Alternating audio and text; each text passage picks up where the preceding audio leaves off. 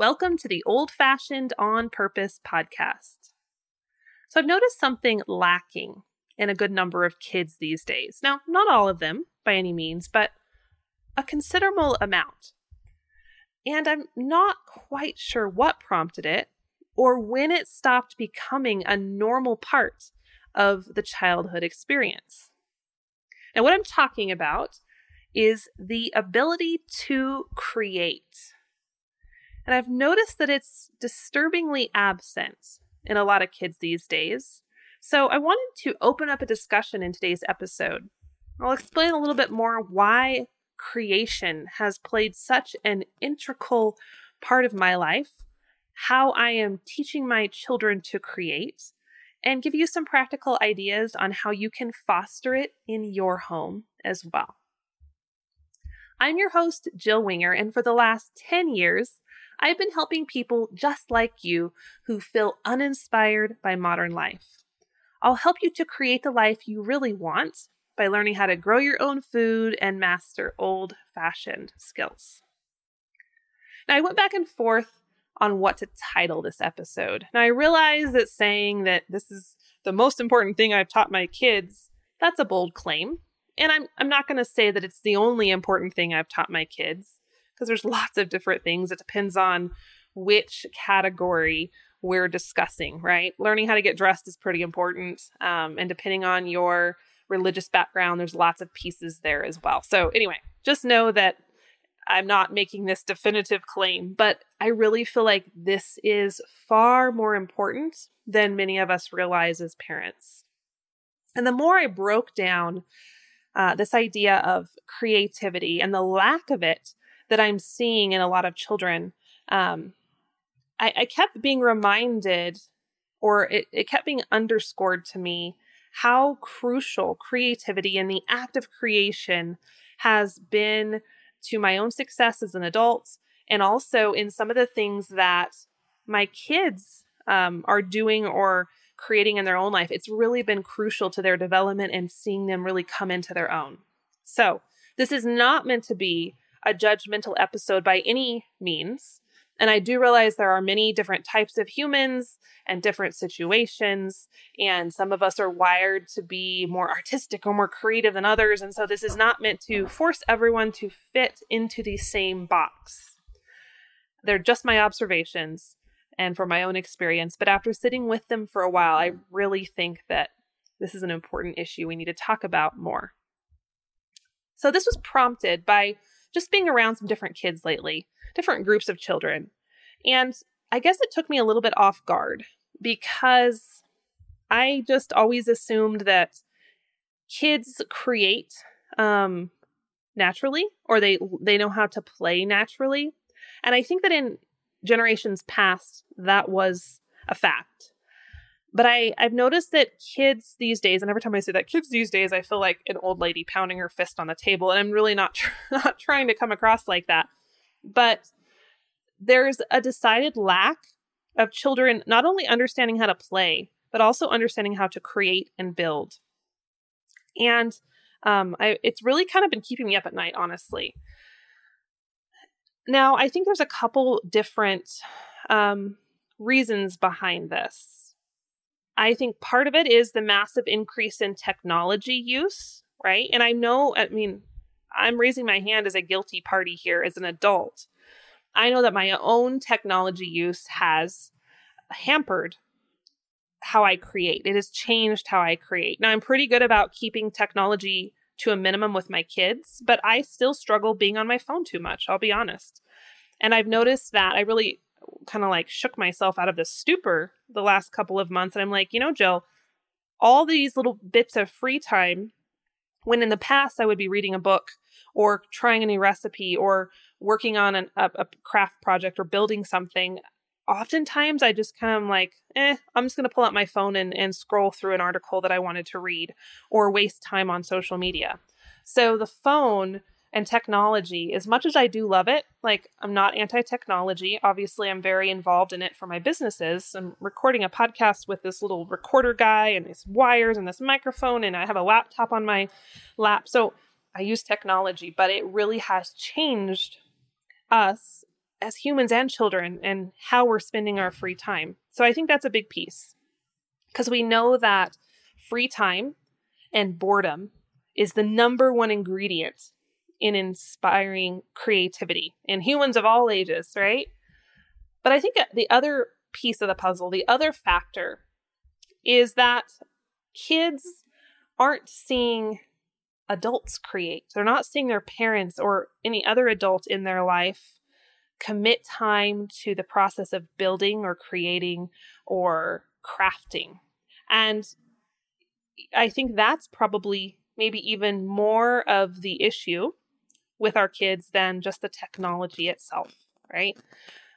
Most of the adults I know, or many of the adults I know, they don't really cook, they don't really craft, they don't really build, they don't really have hobbies. And when they do have some free time, they spend it on technology or TV. Now, again, I'm not saying I don't ever watch a show. I don't ever spend time on my phone, but I've been very particular with myself lately to make sure that first and foremost, I'm guarding any free time I have and allowing it to be used for creativity, right? And when I say creativity, I know I'm saying it a lot. I'm kind of wearing out the word, but that can apply to so many different things. If you're prone to writing, write. If you're prone to painting, paint. For me, a big part of my creative process is in the kitchen, trying new recipes, experimenting, just kneading dough, just feeling the act of making something with my hands. Now, sometimes it is on the computer. It's for me, sometimes creating a website or working on a graphic. It's very cathartic to me. It feeds that part of my artist soul, and I love it. And that to me is different. Spending time on the laptop building something or creating something is different than spending time on the laptop watching random YouTube videos about cats, right? Now, Christian is the opposite. He hates writing. He hates computer stuff. His type of creation is building in the shop. So it may be working on his log splitter. We had a YouTube video up on that a while back. Or working on some updates in the barn. Or redoing an engine in a truck. That's how he creates. It's always mechanical and greasy and has lots of tools involved. But him and I are both, and we've talked about this a lot, we are both in our element and so much more content as adults when we have some sort of project or creation going on in the background of our everyday life. And I just can't help but wonder how many of us in our modern culture are missing that piece. You know, we've worked so hard to have things be easy, so we don't have to cook, we don't have to garden, we don't have to keep animals for food, and we have buttons and apps and phones and all these things that make our life so convenient. But we've zapped a lot of the creative process right out of everything we do. And so when our children don't see us create, and our children see us filling our spare time with TV shows or just, waiting to go to the next event in town, or, we have a spare Saturday, instead of building something, we go to shop, we go to buy and consume. How can they ever learn that thrill that comes with creation if they don't see us model it, right? And I think when we don't teach that to our children, it's also really hampering their ability to play. And that's the other piece. I see a lot of kids not only struggling with not knowing how to create or the value in creating, but also just not really understanding how to immerse themselves in play. And that goes hand in hand, peanut butter and jelly with creation, right? Often it's the same thing.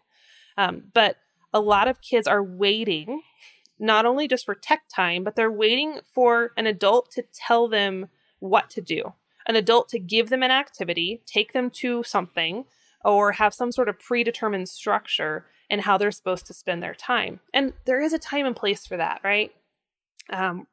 Mesa, my daughter's going to be starting piano lessons soon. I believe in structure, right? We get up at the same time every morning we do school. We have a structure. That's important. And I want her to learn different things and have different activities and have socialization and friends. But in my opinion, the most important things my kids do usually come in the afternoon when they're done with school and they're done with chores for a while, and they have a big block of time and they go play and create.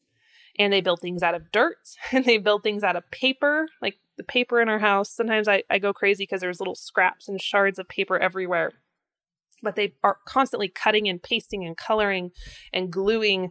And then they have scrap lumber that they're nailing together, to make a playhouse or to make boats, or they're mounting up piles of snow. So that is the most valuable part of their day, in my opinion. Not when we're out doing lessons or doing socialization. That's fine. That's good. Got to have both. But it's not the most important part. The most important part is when they're out there learning what makes them tick, learning how to build, learning how to create, dealing with failure, and continuing that process. That's when I see them really come alive. Creation in both children and adults leads to problem solving. That's a huge thing a lot of people in our modern culture are missing. Problem solving, right? It leads to figuring out who you are and what you like. It leads you to understand the importance of practice.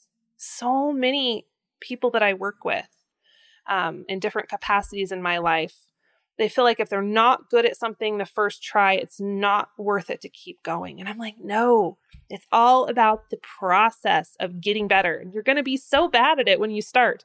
Whenever I try something new, I'm usually abnormally bad.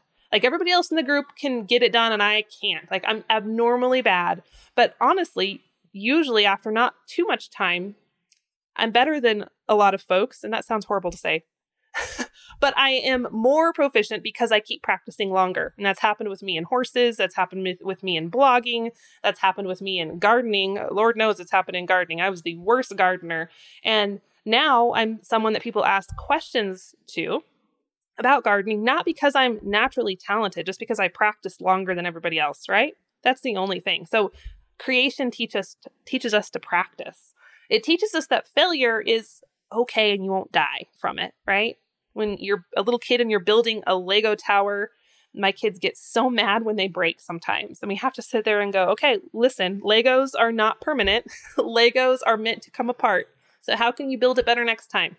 Yes, it fell over. Start again. Keep on trying. It also, and I've talked about this one before, the chemicals in our brain are designed to reward us. And when you connect with people, you get certain little chemical hits. And when you build something or you accomplish something, you get certain chemical hits. And dopamine is something that our brain gives us a little bit of when we accomplish something or we create something, and it feels good and it makes us want to do it again. So our body is literally rewarding us for doing something proactive and positive, which I think is fascinating. And now, not to mention all of the wonderful skills, life skills that you learn through different hobbies or passions or projects. Mesa, my daughter, has been wanting to learn how to cook. She'll just be like, I just feel like cooking something. I just want to do something in the kitchen. So I've been helping her work through some of the recipes in my cookbook. And lo and behold, she's using math and she's using the fractions that she's been learning about and hasn't really been grasping in her book because we homeschool, but she is all of a sudden understanding their real world application. Last night we were making little pockets with pepperoni and cheese in them. And the recipe called for dough that had a 7-inch diameter. Lo and behold, we've been talking about geometry in her math book. So she was able to get out her ruler and measure. It helps them with reading. It helps them with the process of understanding and comprehension and math and all of those things, right? So even if you're knitting or if you're building a boat out of wood scraps, like my children do, you're learning about physics and sometimes chemistry and sometimes math and reading. And it's so beneficial. It's just helping us and our children really be immersed in the world around us. And it gives us just that fuller, richer experience. So many benefits. Now, before we go any further, I just want to clarify, I am not one of those crafty Pinterest moms. Like, I don't do crafts. So I don't want you to be listening to this and going, oh my word, I have to start scheduling out when we're going to do the pine cone craft and the turkey handprint craft and the paper mache. No, I don't do that. Here's what I do, just so you can get some ideas. We have raw materials on hand. So we have all sorts of art stuff, markers, paints, crayons, felt. Mesa likes to create out of felt, and they can have pretty much free reign on those things. It does get messy. There are a few different types of spray paint stuff, fabric paint that we do use with boundaries. But for the most part, I let them go for it. There's paper that I know that they can just use, and I'm not going to freak out about them wasting it. And they do. They've made kites. They've made boats. They make houses. They make barns. They love a good cardboard box. Sometimes I get a little bit twitchy because I'll have a pile of cardboard boxes that need to go out to the burn barrel, and the children will come through and go on a rampage and take them all and cut them into tiny pieces with doors and holes and color them and turn them into cars and rocket ships and houses for their stuffed animals. And it's so messy, but they love it, right? Cardboard boxes are a magical, magical thing. And you just have to learn to be okay with the mess. Like, I do make them clean it up eventually, but I'm always kind of talking myself off the ledge because I like order and just being like, you know what, let them cut the boxes up because it's good for them. It's good for the process, even though it leaves little cardboard pieces all over the carpet and I have to deal with it, but it's worth it, right? Another thing that I really try to do is to celebrate the accomplishment in what they create. And I really want them to help identify, especially if they've been working on something that's hard for them and they got frustrated for a time. I want them to acknowledge how they feel on the other side. And we talk about that a lot. And I really want them to be proud of what they completed. And I feel like a lot of times as adults, we're embarrassed to be proud of something we created, right? We always kind of rub it off. Oh, it's no big deal. It's fine when someone gives us a compliment. But it's okay to be proud of that, right? It's not a bad thing. So when you can your first batch of tomato sauce, line those babies up on the counter and admire them for a day before you put them in the pantry. Like, that's an accomplishment. And we need to do the same with our kids, whether, they're creating something out of Legos or blocks or paper, but let them start to identify how good it feels to create and build, and they're going to want to keep doing it. And the other big piece, even though I'm not facilitating official craft time, I think the biggest thing that has prompted our kids to want to create is they see me in the kitchen making things, and they see me repainting old furniture or making things pretty in the garden or decorating the house or making little Christmas decorations or things like that. They watch me do that. They watch me sometimes get frustrated. They've seen me mess up things royally in the kitchen, and then they see me try again and get the results. The other day, the kids they've been watching MasterChef Junior, the cooking show with kids, and they wanted to try brulee, like a pumpkin pie, a brulee on the pie. Is that a verb? I think it's not, but I use it as a verb. We bruleed the pie. It just sounds good. So I don't know if it's official, but anyway, they wanted to brulee the pie. And so we tried some of my organic cane sugar on top, sprinkled it all over there. I had to use the torch from the fireplace. It's like this little propane torch thing, because I don't have a brulee torch or whatever it's called. Anyway, it didn't turn out so hot. Imagine that. And it was a little bit burnt, a little bit bitter, but I told them we tried something new. We were trying a new recipe. It didn't quite work. And then they saw me try again with some different sugar and using the torch a little differently. And it worked the second time. So they got to see the process, and it made them excited. It made them interested in what we were doing. It made them ask questions about the types of sugar we were using and the types of pie and why it was changing and what was happening to the sugar when it caught on fire. I think it was supposed to catch on fire, right? Well, it did. There was a little bit of fire on top of the pie. That might have been part of the problem. Anyway, we tried, right? They saw it, and it made them excited and it made them interested. And that to me is the gift, when they start to pay attention to the world around them, ask questions, and be interested. So you've got to do it first. And let them see you fail, let them see you be confused and keep on going, and then they're going to naturally want to follow in your footsteps. So that's my spiel on kids and creativity. So I'm curious to hear what you think. I'd love to open up a discussion on this. So send me a message or leave me a comment over on Facebook or Instagram on the Prairie Homestead pages and tell me what you think. And I'm going to challenge you for your own takeaway and this concept to start with yourself.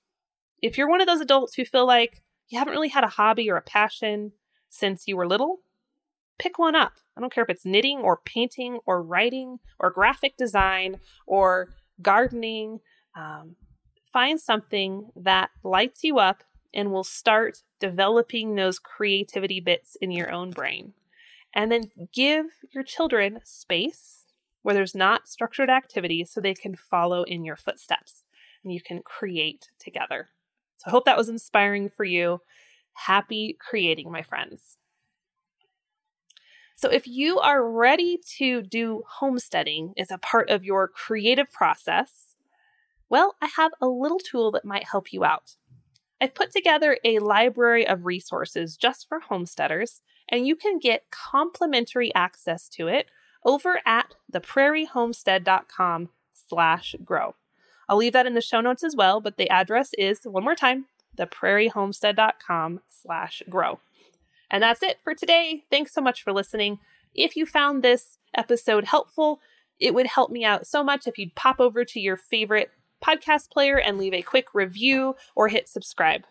And that's it for now, but I'll see you in the next episode of the Old Fashioned on Purpose podcast.